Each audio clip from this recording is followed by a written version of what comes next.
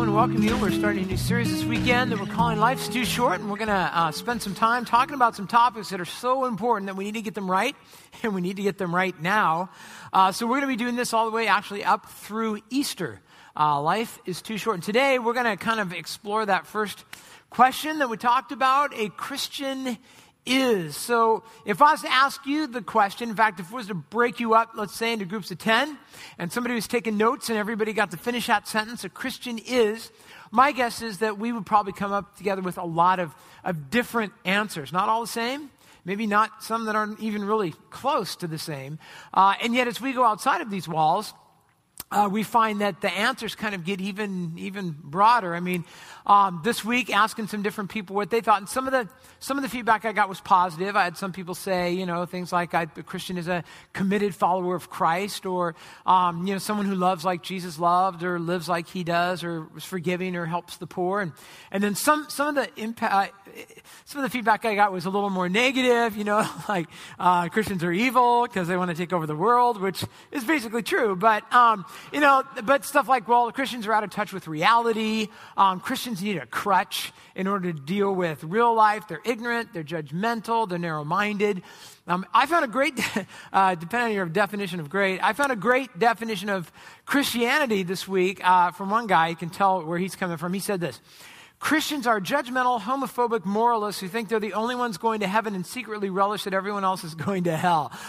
So that would be one definition, and certainly you probably know people like I do who would probably be like, yeah, I'm pretty sure that's what a Christian is. So if there's so many different ideas about what a Christian is and so many different definitions about what a Christian is, then how do we know who's right? How do we know what defines a real, true Christian? And what I've discovered over the years is there's kind of two camps. There's people who say a true Christian is defined by what they believe, and others will say, well, a true Christian is defined by how they behave. So for instance, I went to a Bible college and seminary where they basically taught a true Christian, you can tell by what they believe. So for instance, you've got to have the right view on the authority of Scripture and the right view of baptism. We just had baptism in the last service. You better make sure you get that exactly right. Don't mess it up at all. You got to have the right view of communion, the right understanding of grace versus works. You got to get the eternal security thing right. That was kind of a big one. It's like the once saved, always saved, or the, getting saved every day kind of thing. And so some people say it's what you believe. That's what makes you a true Christian. Other people say, actually, if you read the Bible, it's more about how you behave. It's about how you live. It's that you love other people like Jesus loved.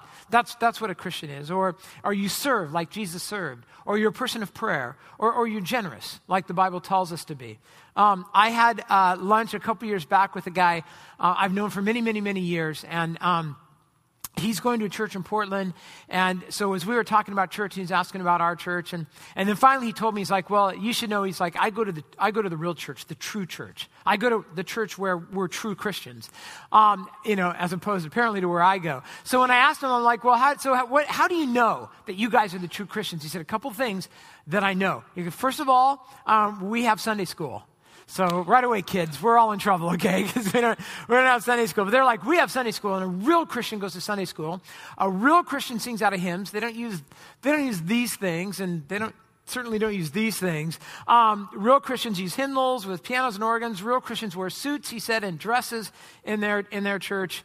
I'm assuming he wears a suit. But anyways, they have church on Sunday night. Remember that? They have church on Sunday night, and they have church on Wednesday night. And he says that's how we know that we're true Christians. So, of course, the problem is that the term Christian is just a little bit hazy, a little bit fuzzy for a good reason. First of all, Jesus never used the word to describe anybody at any time. Believers in the New Testament never referred to themselves as Christians. The term itself is not defined in the Bible, and it only appears 3 times. One of the times, the first time, is in Acts chapter 11, verse 26. It says the disciples were first called Christians in Antioch. Now, the word Christian or Christianos was the word. It literally means Christ ones or little Christ or, mini Jesus, I guess. And the unbelievers used it as a derogatory term. They were making fun of little Jesus. And so they would make fun. They're like, ooh, there's a Christianos and there's a little Jesus. And they would make fun of him. It was meant to be a derogatory term. But somewhere along the line, I guess Christians thought, it's not that bad, to be a little Jesus. And they decided it was okay. And so Christians or disciples kind of grabbed onto that term. Now, just so you understand, I don't have a problem with the term Christian, and I'm not on a crusade to get rid of the word Christian or anything like that. The problem I'm just mentioning is that it's a very vague term. And people can pretty much today use it to mean anything that they want. Have you noticed that? The word Christian is attached to just about every side of every view. For instance, somebody can call themselves a Christian, and what they mean is they're an absolute off-the-wall Jesus freak. You know what I mean? Everywhere they go, they got to talk about Jesus and talk about the gospel and talk about salvation. But some people, when they use the word Christian, all they really mean is it's a moral code. They're a Christian. They live by a certain moral code. They're nice. They don't drink or chew or run with girls that do. So that's a Christian to them. Or some people, when they say Christian, they mean they're a Republican. And some people, when they're a Christian, they mean they're a Democrat. Like, how could you be a Republican and be a Christian? And people do that on both sides. You have people who are pro-life, who are Christian. You have people who are pro-choice, who claim to be Christian. You have people who support gay marriage, who say the Bible supports that. People who only support heterosexual marriage, who say that the Bible supports that. Even right now with the gun issue going on, you have Christians on both sides, both claiming to be the true Christians and have the true view. So how do we do that? How do we decide what's right? And I think what it comes down to is the term Christian basically means whatever you want it to mean anymore. It's kind of a designer word. Like a designer Christian is, I'll just kind of pick and choose what I want to believe, and then I'll just slap the word Christian on there, and I'll be good to go.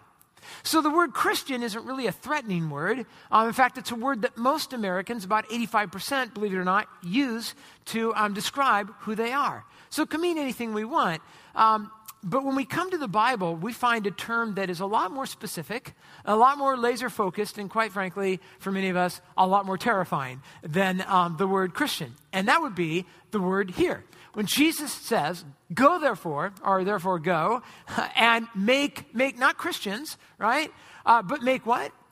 Make disciples. Now that's the word. Go and make disciples of all nations.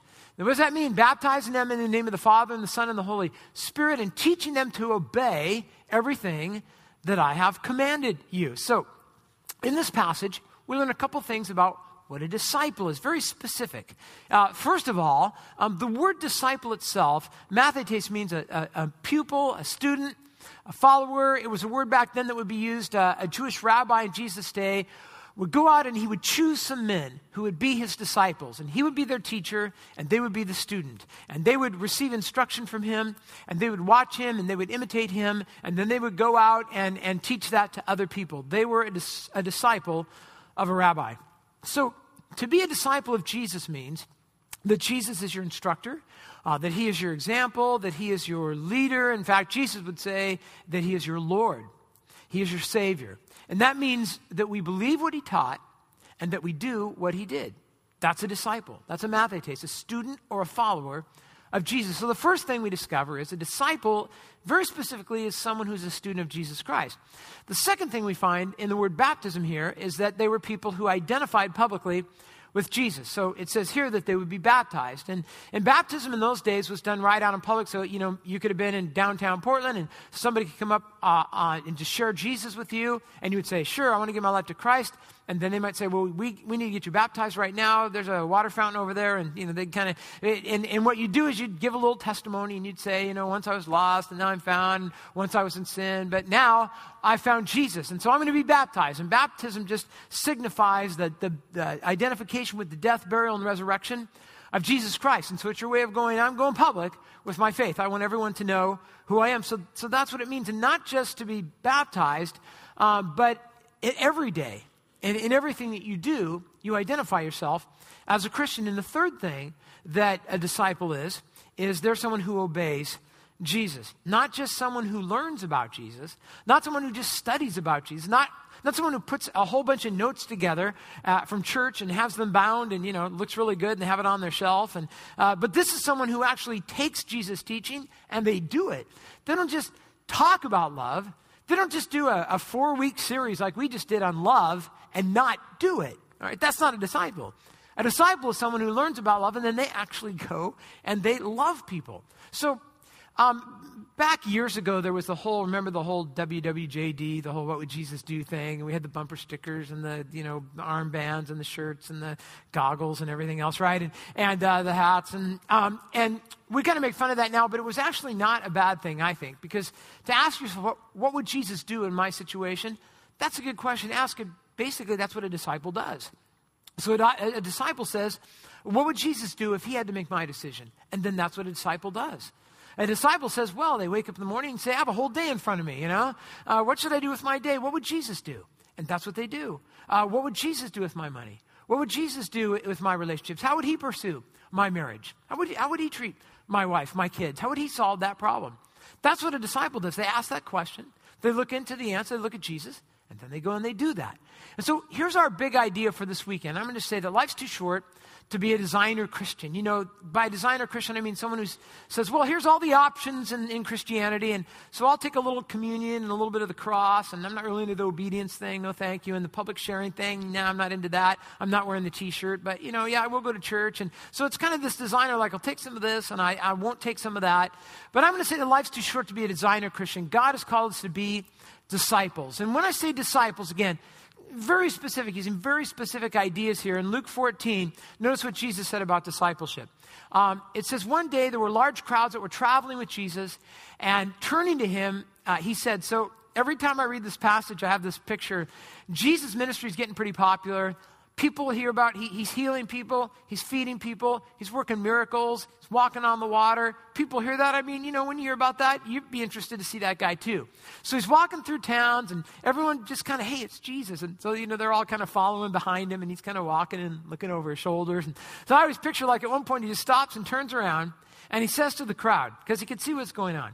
He says, hey, listen, if anyone comes to me, that's what they're doing. If anyone comes to me and does not, now he's just going to kind of blow him away here.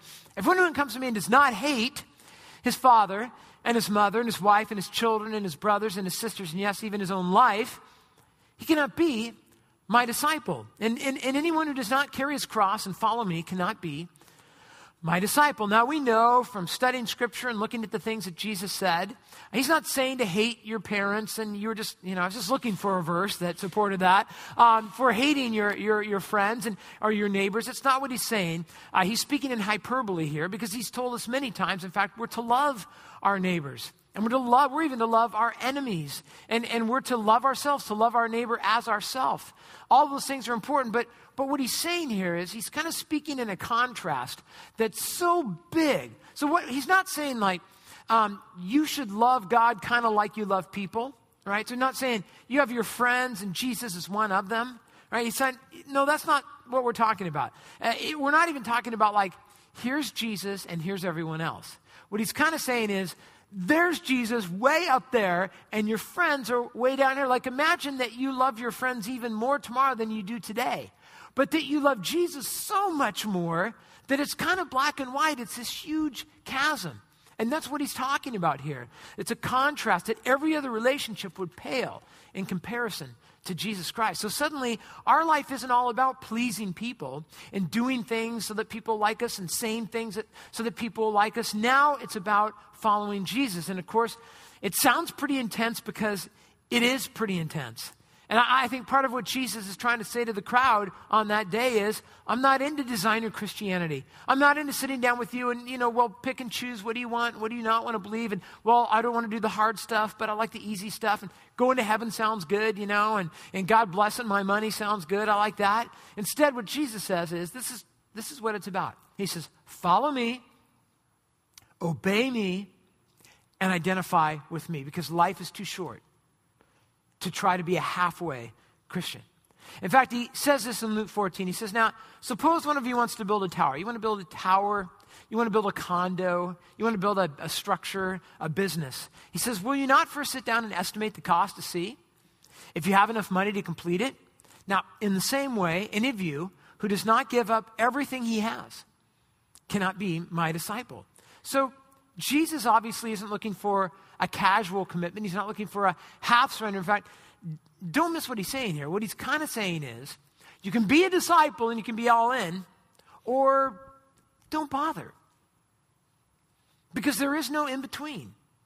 He says you're either a disciple and you obey me, or you're not. And that's what it comes down to.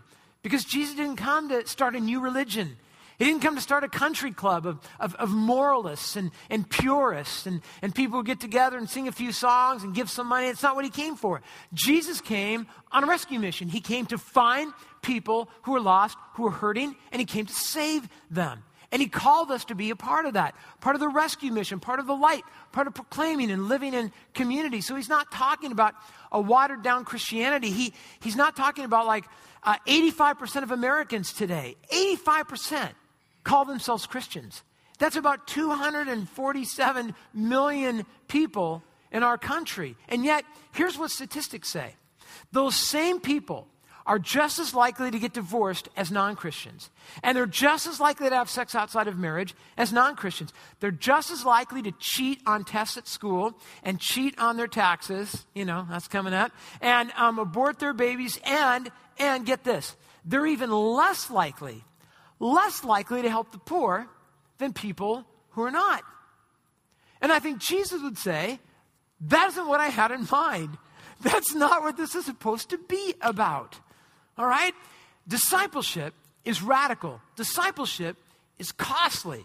Now, what's it going to cost us? Now, I could talk to you about all the benefits of being a disciple, but I thought, why do that? That's too easy. So let's talk about the cost of discipleship, if we could, for a few minutes. So what's it going to cost you? And I'm tired. I've been standing up all weekend, but I'm getting worked up, so I'm going to stand up. All right, so first of all, it's going to cost you control. All right, now I'm sure none of you are controlling people and like to control your life. I'm not either, but one of the things it's going to cost you is control. So notice what Jesus said to his disciples. If anyone will come after me, he must deny himself, and he must pick up his cross, and he must follow me. So Jesus said you're going to have to deny yourself, and we all know what that is. Right? Because we all have our plans. We all have designs for our life and our relationships. And we have plans for our education and our career and our family and the material possessions we're going to get. And our accomplishments and our health. And we've got plans for today, probably this afternoon, and for tomorrow and the next day. And really the question becomes, who's going to control your agenda? Is it going to be you?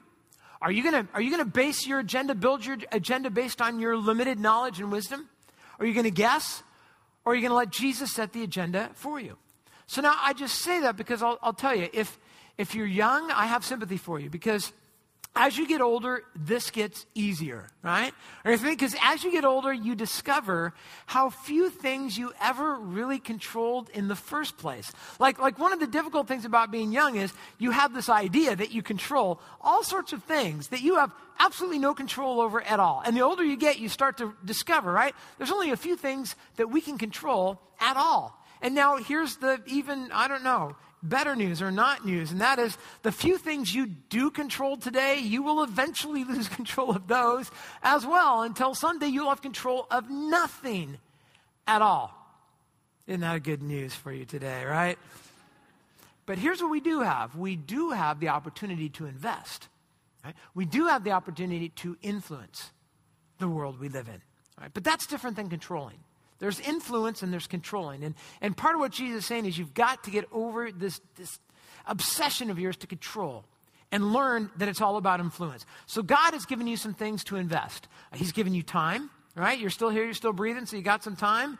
He's given you some talents. You have talents and abilities, things that God has made you good at to invest in this world. What will you do with those things? God's given you some energy and some money and some love, some compassion, a heart, some intelligence. So the question becomes, what will you spend it on? Will you pour all of your life, invest all of your life into a thing like a house or possession or into a career? Or will you use those things, all of those, to influence your world and to influence and to bless the people in your home and the people around you? Will you use it for eternal benefit? So Jesus says you take up your cross and you follow him. That means you surrender control. It's costly. And now here's the second thing it's going to cost you. And so I've apologized in all the sermons. I tried to come up with a better word than popularity because I know it sounds so middle school and am I popular? And it's not really what I mean, but I couldn't come up with a better word. But it's going to cost you popularity, all right? So Here's the thing I find, a little trend I'm noticing in sermons that I hear today, and I've heard several pastors say it recently. They'll say, in fact, I heard a guy say almost this verbatim to his congregation recently. He's speaking to the crowd and he said this. He said, now I can understand why you don't like Christians, because Christians they can be jerks and self-righteous and judgmental. So if you don't like Christians, I can understand why that is. But if you were alive when Jesus was here, and you had a chance to meet him, I guarantee you would have liked him. Now, the only problem I have with that, as cool as that sounds, is that it doesn't explain all the people that didn't like him, that met him when he was on the earth. Because a lot of people met him and they didn't like him. In fact, that's why we have a cross in this room, because there were people who didn't like him. Now, Jesus said, remember the words I spoke to you, here they are, no servant is greater than his master. He's the master with a servant. He says, and if they persecuted me, which, by the way, they did, then they will persecute you also. So, here's Jesus, a man on a passionate, aggressive rescue mission that caused him to do things that other people were uncomfortable with. For instance, he hung out with sinners. He hung out with prostitutes. He spent time with thieves and with tax collectors, and he ate with them. And he went to their homes, which you weren't supposed to do. And he'd meet them down at Red Robin in the lounge, and they'd have some appetizers together. And people would walk by and they'd see Jesus with prostitutes and with thieves. And when they'd see that, it bothered them so much, they would gossip about him. And they would slander. Did you see Jesus? Man, I think I saw him down at the Bigfoot Tavern. I'm almost positive it was him. I was driving by. It looked just like him, the beard and the whole thing and the sandals. And people would say like, oh yeah, I saw Jesus. He was with a bunch of gluttons the other day. He must be a glutton. And I saw him I saw him with some drunks, so he must be a drunk, right? He must do that stuff. And there were people that didn't like Jesus and gossiped about him and slandered. And all Jesus is saying is this: if you love other people like Jesus loved other people, okay, then people are going to talk about you just like they talked about him. Now, on the other hand, if you don't love people, then they may not talk about you that way. So Jesus just says, this is what you should expect. If you're a disciple, then you should expect to get what he got. When he loved people, when he cared for people, what did he get? You're going to get the same thing. Now, I'll just admit to you, even all these years of being a pastor, it hurts when people decide they don't like you, when people decide to gossip about you, when people decide to slander you. It still happens at times. It's not fun. It hurts a little bit when people decide I'm not going to this church anymore. When, every now and then when I get on Facebook and someone's unfriended me, and I discover that, I'm like, oh, that kind of hurts, But being a disciple means that you love Jesus and you're so committed to him and you want to follow him that after a while you don't stay awake tonight going, why did he unfriend me? What did I do? You just get over that, right? You just grow up and you say, you know what? I love Jesus and I want to follow him and I want to be like Jesus in this world. So I'm going to get what he got. And in fact, if I get it, then maybe that means I'm doing something right. So there were a lot of people that loved Jesus and there were people that hated him. And the same thing's going to be true of you if you follow him. Now, don't hear me in the wrong way, because sometimes this happens. Okay, Jesus is not saying to the crowd, make me proud by being the biggest jerk you can possibly be.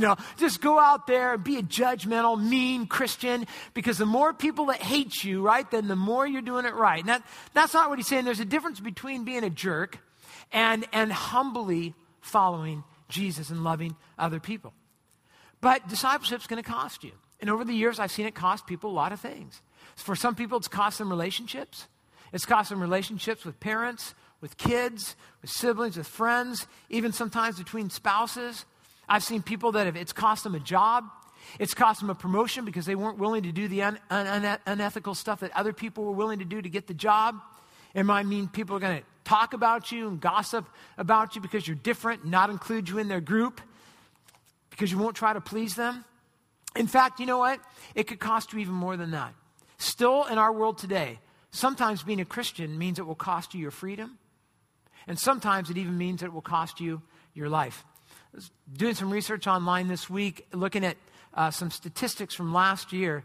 And the Pew Forum study found that in the 193 countries in the world today, Christians are being persecuted in 131. 131 of 193 countries. That's about 200 million Christians a year, we're told, are being persecuted for their faith. 200 million.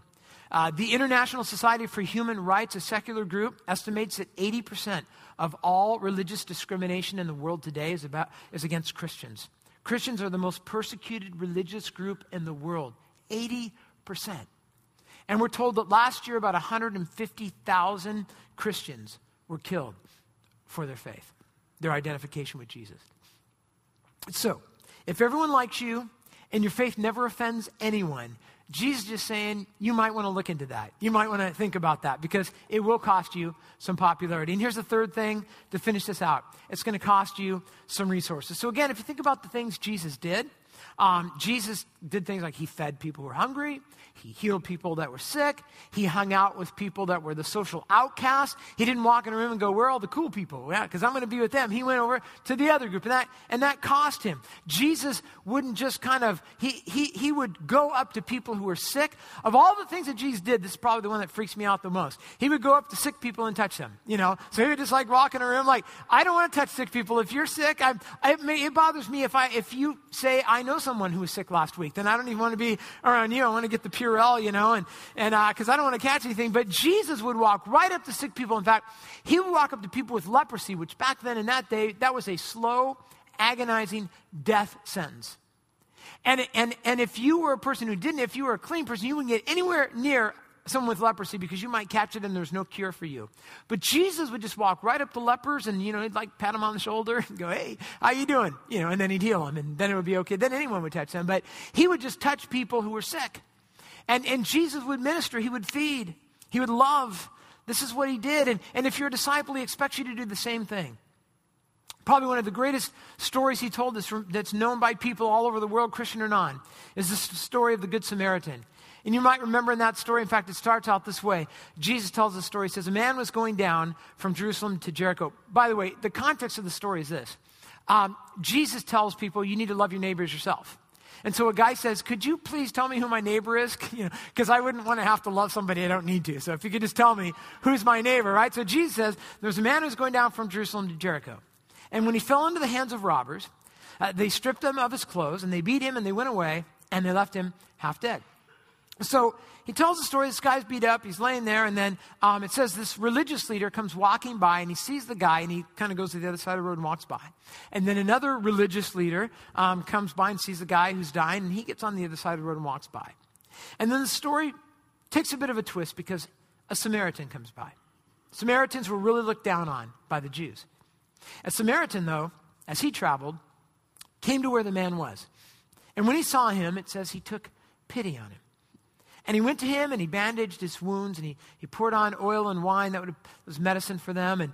And then he put the man on his own donkey and he took him to an inn and he took care of him. And the next day he took out 2 silver coins and he gave them to the innkeeper. And he said, look after him, and when I return, I will reimburse you for any extra expense you may have. Now, which of these 3, speaking of the religious leaders and then the Samaritan, which of these 3 do you think, Jesus says, was a neighbor to the man who fell into the hands of the robbers?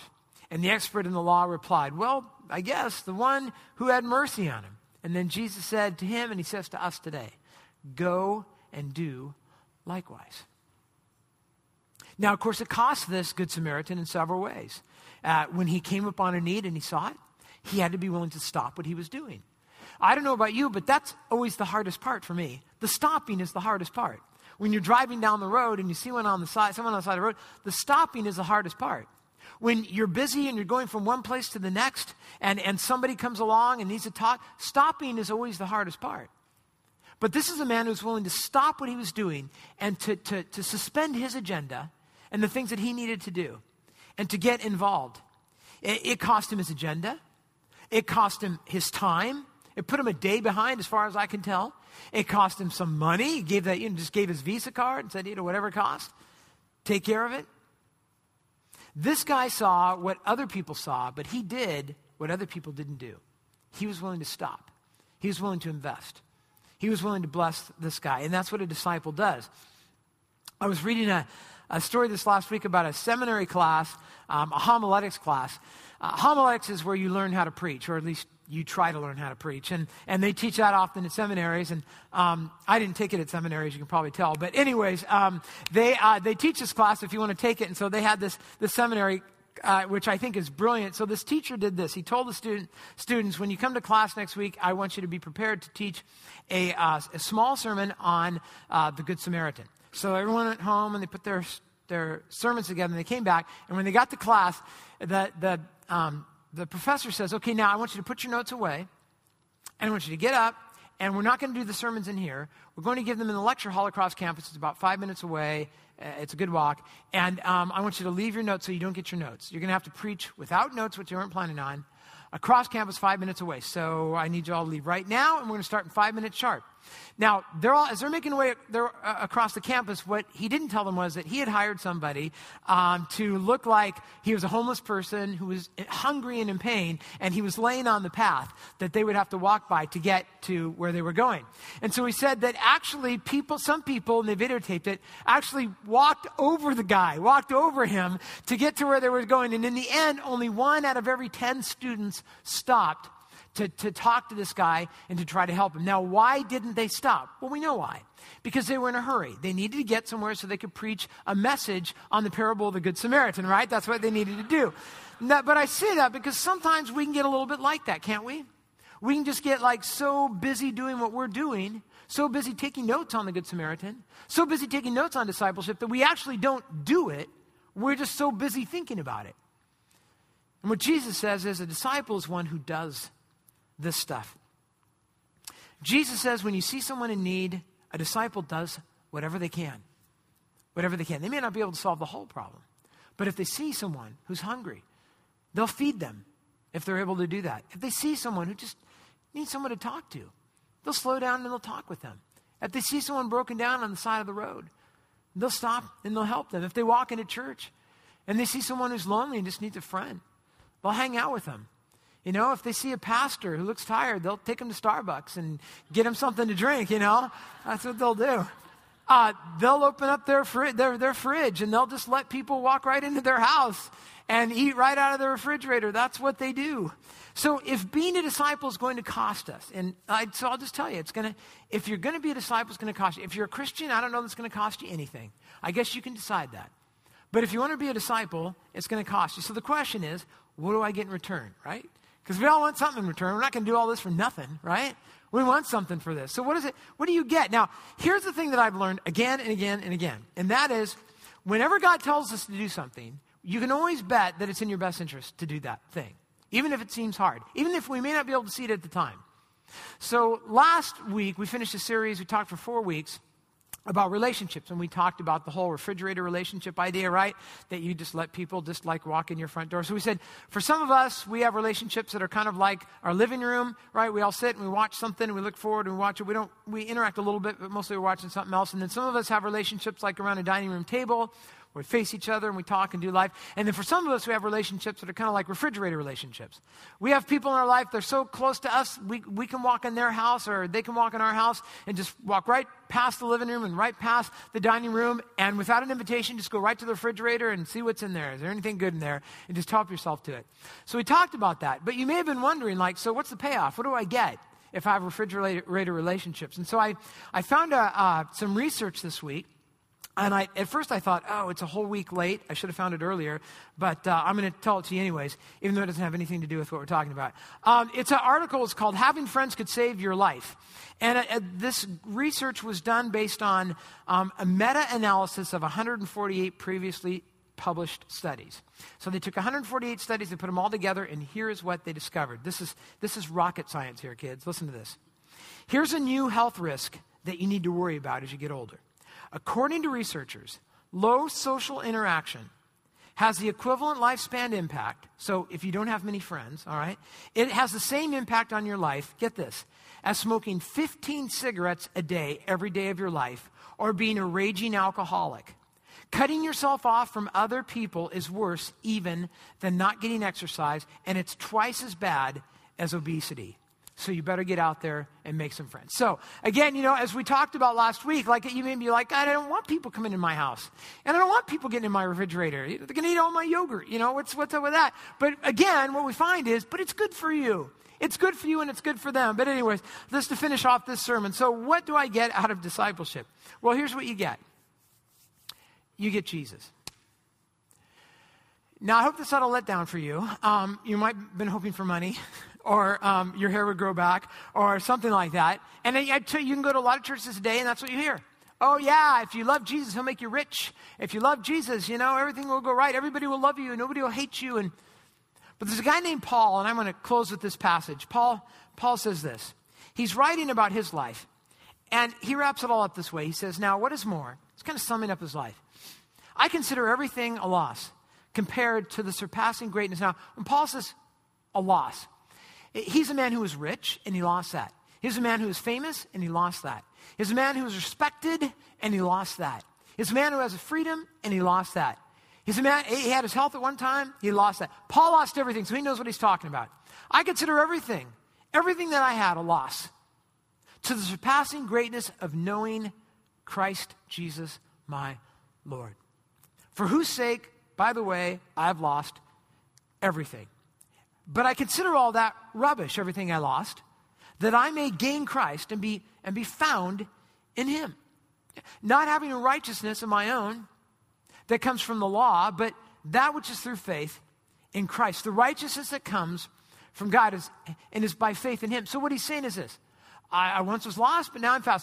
I once was in sin, but because of what Jesus did for me, now I have righteousness. I'm right with God. And that's what I get from following Christ. So he says this. He goes on and he says, I want to know Christ and the power of his resurrection. So just really quick, I don't know if I'm the only shallow person in this room, but I'm willing to admit that the reason I love Jesus and want to follow him is because I want to live forever. Anyone else want to live forever? Anyone? All right. Some of you don't? Okay, that's okay. You might need to go work that out. But here's the thing. I'm going to admit to you, all right? The reason I became a Christian, quite frankly, was, and I'm not going to go through the whole story, but I became a Christian. I had never been to church. I had never heard the gospel. I didn't know any of this stuff, but I read this book, and it told me I was a sinner, and I believed that, and it told me I was going to hell, and that wasn't too far-fetched, and it told me that Jesus could save me, and I could go to heaven, and I was like, sign me up for that, all right, because that's what I want. When I didn't become a Christian because I loved Jesus, or I understood the gospel, or I understood it was none of that. I didn't want to go to hell. That's all there is to it. I'm a very simple person. I didn't want to go to hell. I wanted to go to heaven. So he says, I want to know Christ and the power. I want to know the power of his resurrection and the fellowship of sharing in his sufferings. And I want to become like him in his death so that somehow, in some way, I could attain, here we go, here's where it is. I could attain to the what? I could attain to the resurrection. So one day, even though I'm, in great health and super good looking and all that stuff right now and really intelligent, I know one day all that's going to crash and burn. And one day when that's gone and I breathe my last breath and I close my eyes, I'm hoping somehow, some way that right after that my eyes open up and I'm standing in the presence of Jesus Christ. And if I am, I'll just be like, yes! Right? Because if you get Jesus, guess what you get? You get everything that matters. You get everything. You get right with God. You get purpose in life. You get the power for living. You get the love of God.